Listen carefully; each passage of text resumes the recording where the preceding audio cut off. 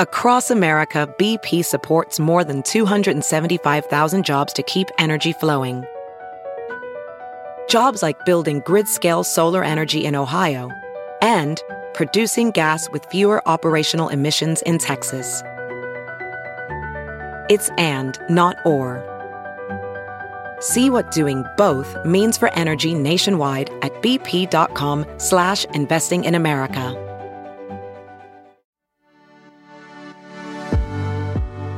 My favorite thing about working in healthcare is the people. This industry brings together brilliant, highly motivated individuals who are driven by the opportunity to make a difference. My name is Hallie Tecco, and this is The Heart of Healthcare, a podcast where I'll be introducing you to the people on the ground moving the needle in public health and medicine.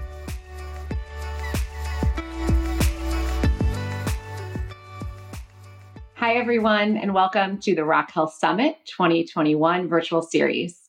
This is my second summit interview that I'm hosting in partnership with my new podcast, The Heart of Healthcare.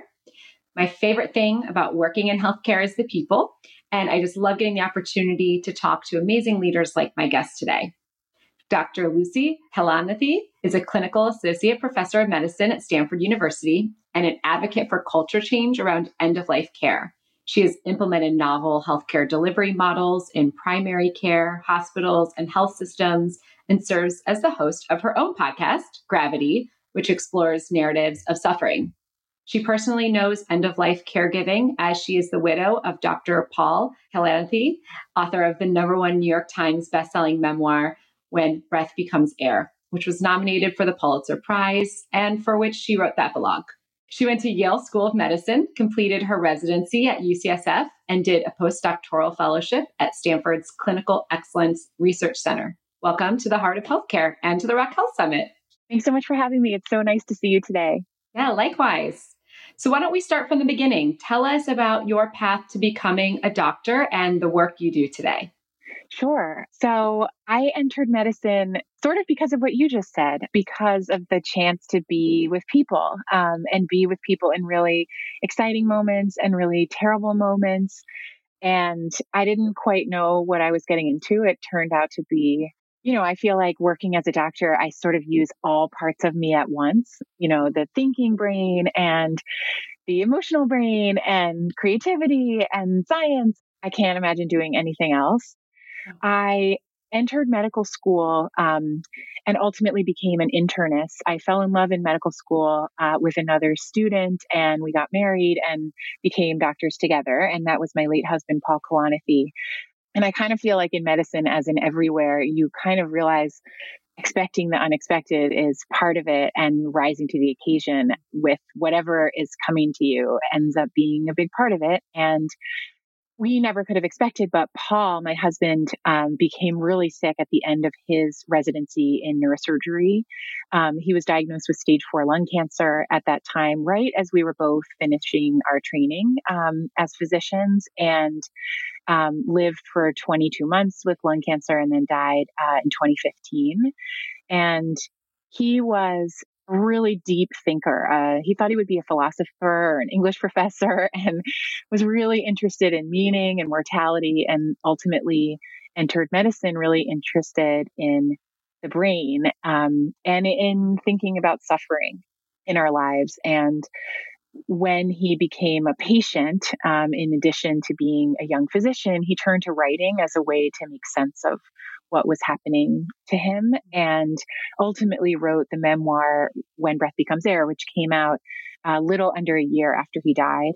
And I sort of unexpectedly, but really meaningfully to me, took on a book tour in his stead, and ended up talking about my own path and caregiving and meaning and suffering and literature, and sort of took on the rest of our family story as well. And I think for me, and I'm sure that you relate to this so much, is the parts of healthcare that are really interesting to me now in my career and in advocacy and storytelling are the places where the business case and the moral case intersect. And that's, to me, things like end of life care and caregiving, and clinician burnout and thinking about, all of the humans within medicine and the healthcare system. Sure. So right now I see patients at Stanford, and then I do a lot of advocacy and speaking and mentoring. And then, like you said, I've recently made this podcast called Gravity. The grief and I guess the mortality that you saw and explored with him has made you a better doctor, a better patient advocate. Those are the sort of things that you maybe early on in your career wouldn't have guessed, but here you are. Can you tell us a little bit about how it's made you a more whole doctor and patient advocate?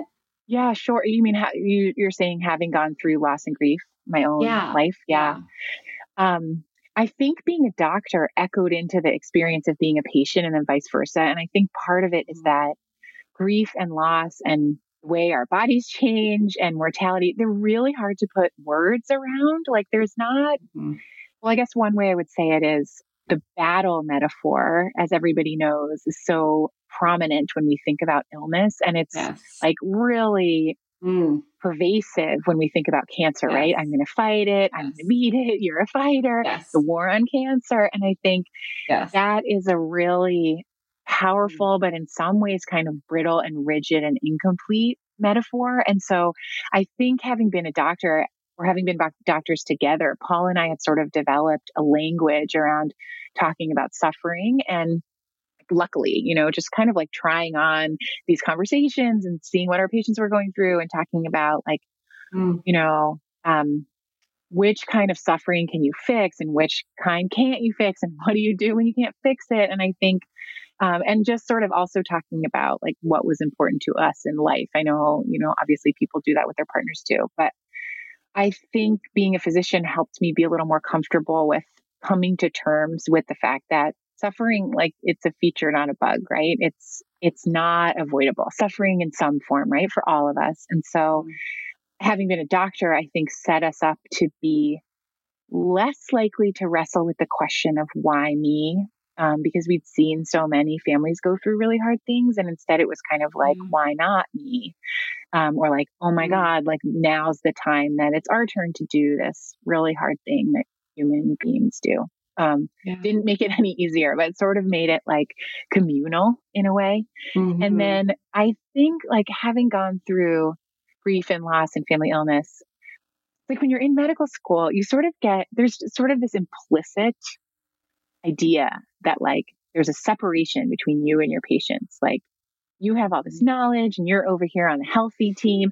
And then there's patients who are sick and like, poor them, but we'll help them. And it's kind of like, I mean, first of all, there's so many people in medicine who have mental illness or disabilities or dealing with family crises, but you're supposed to be so strong. And then you're supposed to just kind of like be objective and be perfect.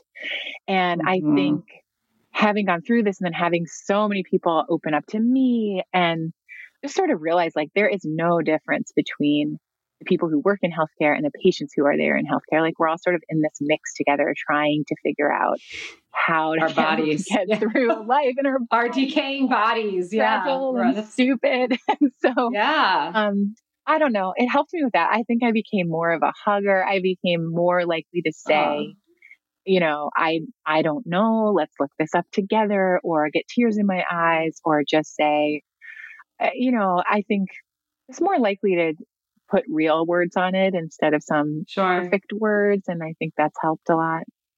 Yeah.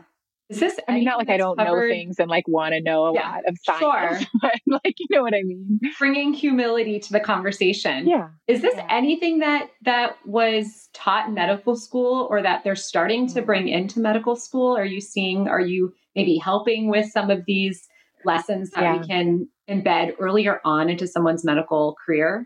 That's a great question. I think, in a number of ways. That teaching is changing a lot. The paternalistic model is really going out of style, and a more collaborative model is the norm or like starting to be taught. I think there's a whole group of young physicians now who are doing a ton to dismantle stigma about mental illness. And seeking help if you're a physician, that's a really huge deal. People are realizing how much communication really matters. Like there was this very interesting study out of Stanford that I found so powerful, where I'll just explain the study, but this is just one example of how it doesn't make sense to be a robot working in healthcare. There was a study where the subjects in the study, the people volunteering for the study, had a little histamine injected under their skin in their arm, almost like allergy testing, right? Like a series of little bubbles of itchy rash. And then a pretend clinician came and rubbed a little cream on it and said, this is going to help that rash go down quickly. And within the study, they varied how warm the clinician was and how competent seeming the clinician was. I don't know exactly how they played this out, but bedside manner, warmth and competence, right? Exactly. Yeah, sure. And then it turned out that the volunteers who had the most warm and competent clinician literally had the rash recede sooner. They measured it, they looked at it, they timed it. And that would only work with certain illnesses, like the neuroendocrine axis, but really, truly, it was sort of like the clinician themselves was the medicine. And there's a lot of studies about how patients adhering to their medical regimen or patients opening up about difficult things or substance use or they can't afford their medication, et cetera, et cetera, et cetera. It has so much to do with whether they feel allied with the clinician. And so, this stuff, same deal. It's not kind of like some, on the side little fuzzy wuzzy part of medicine and medical school. I think people really are recognizing this as a huge, important part of our skills. Thank God. I imagine that's freeing for a lot of physicians because you can actually bring your whole self to work and engage with people as human beings. So it's probably great for both sides of the equation.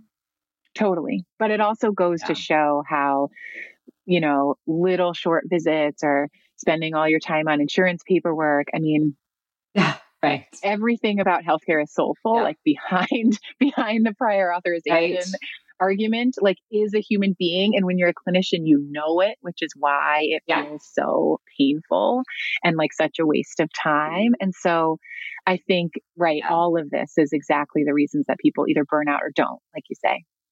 Absolutely. Yeah. I mean, my interactions with my physicians for regular care or even for specialty care. I have asthma, I have infertility. So I have, doctors that I see regularly. And even with them, I don't get enough time to really get to know them. I think my fertility doctor, now I know the best. We're on text now, which I don't know if he enjoys that or not.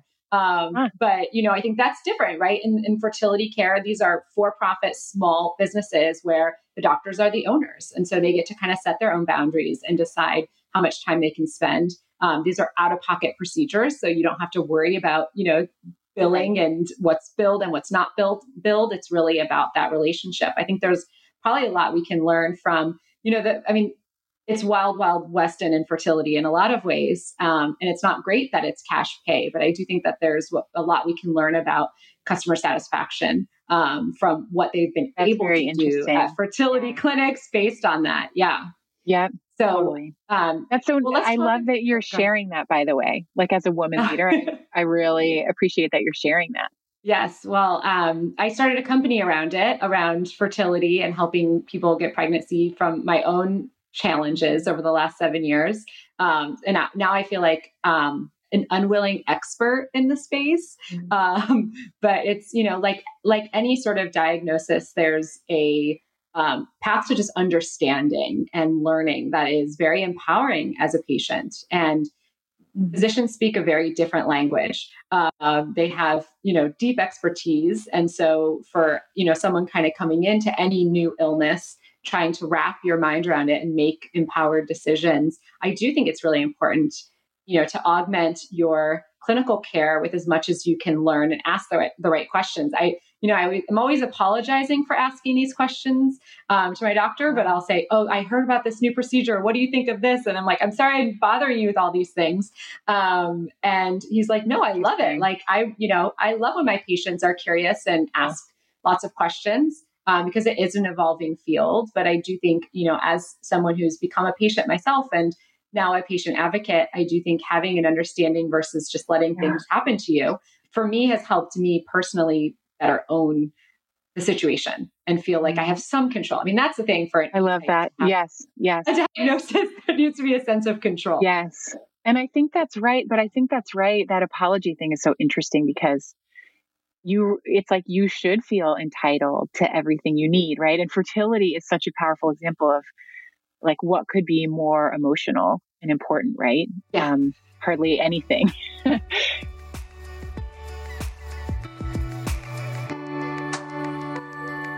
We'll be right back after the break.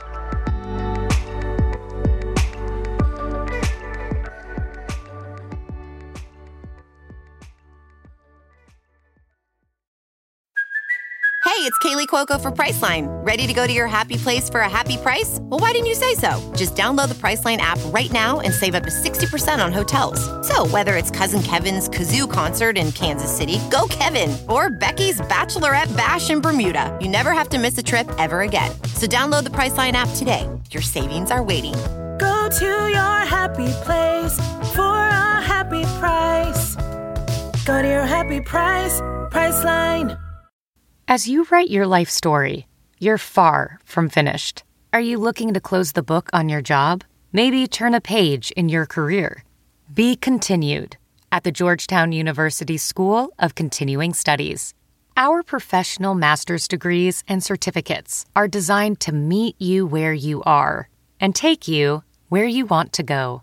At Georgetown SCS, the learning never stops, and neither do you. Write your next chapter. Be continued at scs.georgetown.edu/podcast. Ready to elevate your home? Picture this: central heating, a cozy fireplace, or your dream walk-in closet. Build a backyard oasis, go green with solar panels, or start a business. It's all possible with Figure's home equity line of credit. Unlock up to $400,000. Apply online in 5 minutes. Funding in as little as 5 days. Head to Figure.com and transform your home. Figure Lending LLC, DBA Figure, Equal Opportunity Lender, NMLS 1717824. Terms and conditions apply. Visit Figure.com for more information. For licensing information, go to www.nmlsconsumeraccess.org.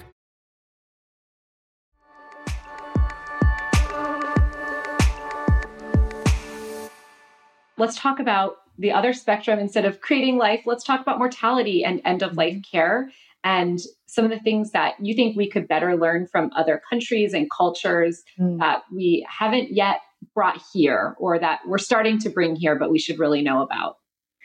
Yeah, it's interesting you say other countries and cultures, and I feel like that sort of stretches back in time, right? I think we're in this very strange moment, that's only been around for a few decades, where suffering and dying and aging are kind of omnipresent, but also hidden. And I think some of that just has to do with the things that take up our visual space, right? Like everything from Instagram to what's on the news. And at the same time, people are going through these really important struggles with their bodies, and not a lot of it is like out in the open. And so, and truly dying, like I would say, I'm guessing more than any moment in history, it's like people used to die at home and families used to crowd around people. And now I think we have so much technology. We have intensive care units, and there's a real kind of question about how should we be using the technology that we have, like dialysis machines or ventilators, et cetera. And I think right now the default is to kind of use them in every setting.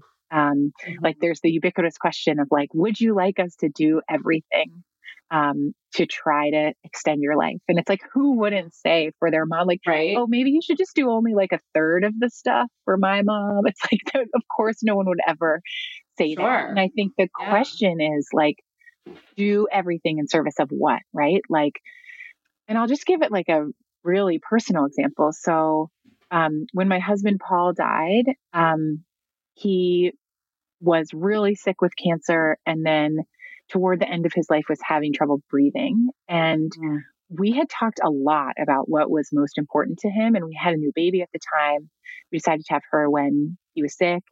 And it was so clear, and he had said it again and again, that the things that were really important to him were spending time with her and all of us, and then writing, because he was working on his manuscript for When Breath Becomes Air. And so ultimately, when he was hospitalized at the end, he was faced with this decision of, do you want to go on life support? Do you want to go on a ventilator? And the helpful thing was we were both physicians, and we kind of were able to more or less see that if he went onto the ventilator machine, he might not ever be able to wake up. So he would be alive, but he would probably be sedated and too sick to ever go home or breathe on his own. And so he decided not to, which was still so hard, so emotionally painful, kind of really hard to tease out. Like, even as two doctors, it was sort of like, is this actually it? Like, is this the moment? Could there be a chance? And I think even for us, it was really hard to just like actually grok it at the time. But I think we'd seen enough cases where that turned out to be really painful for the family, or it's like, you can't make the decision on your own, even though you would have wanted to. And so, that's what he ultimately chose. But I think going into that decision, the most important thing was, like, he had kind of teased out what was most important to him. And I think in Atul Gawande's book, Being Mortal, which is so amazing and such a great book for coming to understand some of these issues, he talks about having a patient who said, if I am well enough to be home and eat chocolate ice cream and watch football on TV, that is what I want to do. That's a meaningful life to me. And other people say, you know, my granddaughter's graduation is coming up, and there's like very little I wouldn't do to be able to make it to their graduation. I will suffer a lot to get there. And other people say, like, I am so scared of being in pain. Like, if I'm going to be in pain, that is the end for me. Or I don't want to live in a facility. I only want to be at home. And so if I can't get with my family, be at home. And so I think it's really hard to think about those things and kind of like play out the worst case scenario, right? But at the same time, even if you haven't, if you have someone who knows you really well, who can kind of like speak for you and what's important to you, and be brave enough to say it at the end, that is so helpful. And people talk about, you know, there's the advance directive paperwork that you do like with an estate attorney, right? You're like, you know, here's the person who would make decisions for me, and here's what I would want or not want at the end.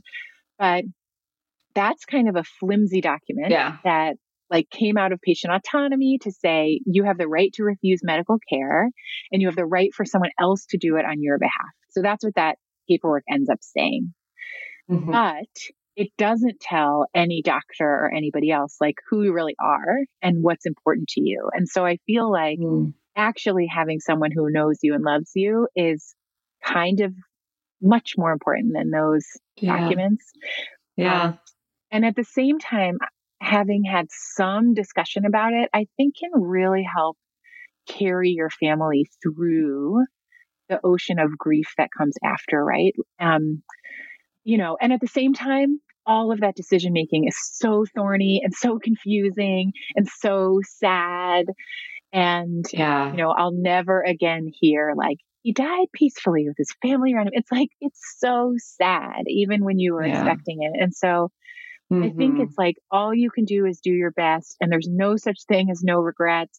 And like, as long as you just did your best, that is truly all anybody could ask for. And actually, I remember Paula, I remember being really nervous about this, like talking with Paul before he died, you know, like, what if this all just goes to shit and, you know, you end up getting CPR in the hospital and it's not peaceful. And what if you suffered? And like, like, you know, like I didn't say all of that to him, but he just knew.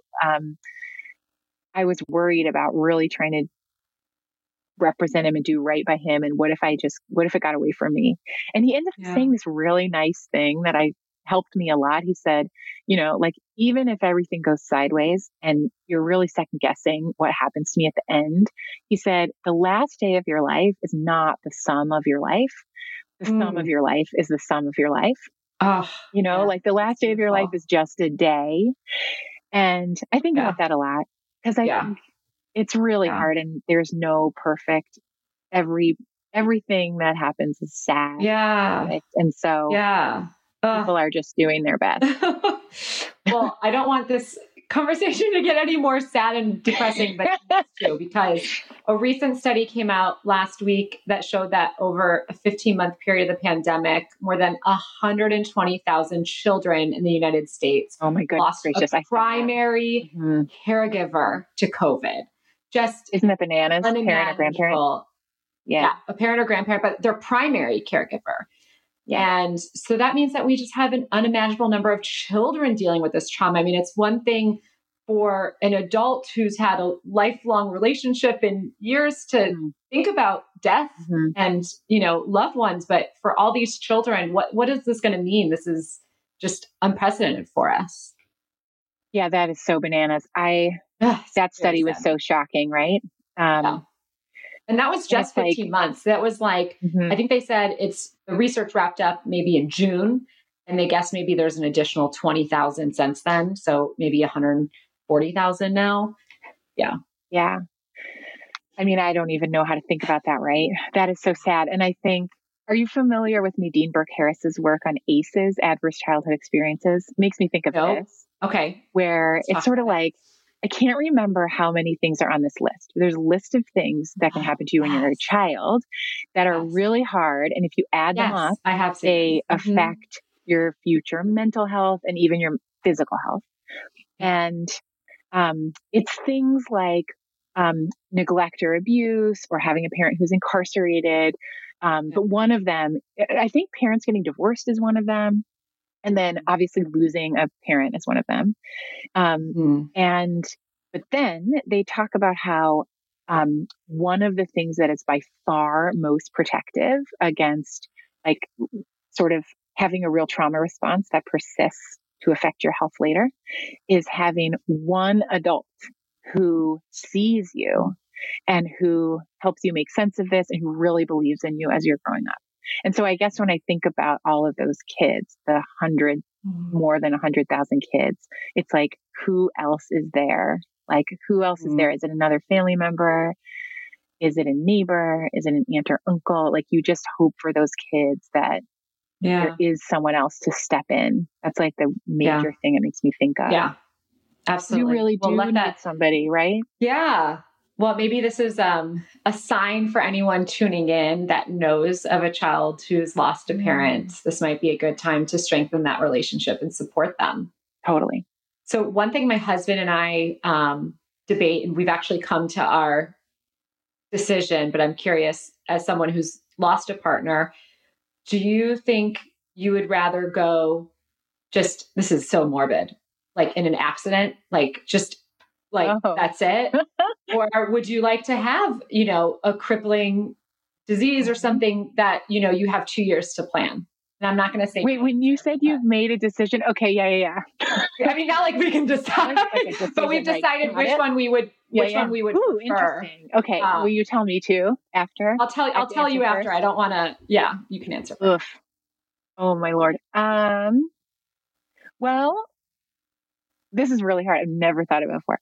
I actually think probably the longer illness, with the time to say things to other people or slowly come to terms. And that being said, it's so shocking when someone dies, even when you expect it, because it's like they were here and then they just disappeared. It's so existentially overwhelming. That's my instinct. What would you say?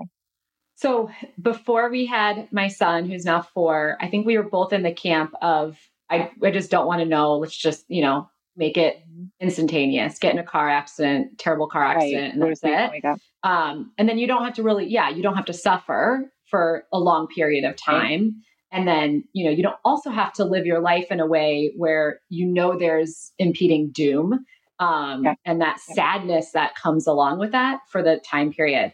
But now that we're parents, we've both kind of had a change of heart where, like you said, you want to be able to kind of create that bucket list of things that you want to do. I mean, your husband wrote this amazing book that has touched millions of people's lives. Being able to kind of document all of your thoughts, knowing that there's this, this time pressure that you don't normally have, and everything that you've been pushing off, you can actually get done. So now we're the same now. We're both team no and suffer, even though, all the treatments sound awful, and, watching your body decay or your partner's body decay sounds terrible, but at least, you can say your goodbyes. Right. You're in it together. Yeah. How did having your child change it? Because it sounds like that externalized it a little bit, right? And then you're about taking on this suffering yourself, but then it's worth a trade-off somehow. Right. I think having that responsibility now as a parent and making sure, I'd want to make sure that whatever caregiving situation he'd be moving into, wanting to have that time to plan that and think about that. Now, realistically, we all have wills and we all have directives for what we want done in those terrible situations. But I think being able to, when you're having that, like I remember telling my sister, hey, I put you down in my will so that if, we both die, you have to raise Bear. That's my son's name. And she's like, okay, yeah, of course. Yeah. I get to. Right. So her last kid is a sophomore in high school. So, she had to start all over again. Yeah. But, having those conversations, they're not real, totally. Okay, that's so not going to happen. Right. Mm-hmm. Right. But being able to make a transition like that, once you have a child, you have something that's someone who's so important to you that you're responsible for. It changes it. Right. So that's so interesting. Yeah. Well, we're actually out of time for today, but thank you for this really amazing experience. We somehow managed to almost cry and laugh, and all of your amazing insights and wisdom. Thank you so much. Thanks so much for having me. Thanks for listening to this episode of The Heart of Healthcare. If you like the show, be sure to subscribe, leave a review on Apple Podcasts, follow us on social, and tell all your friends to listen. The Heart of Healthcare is a product of Offscript Health.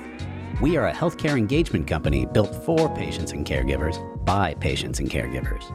Our executive producers are Matthew Zachary and Andrew McDowell. Our senior producer is Brianna Seeley.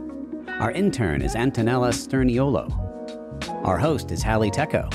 It is recorded, mixed, and edited by Brianna Seeley.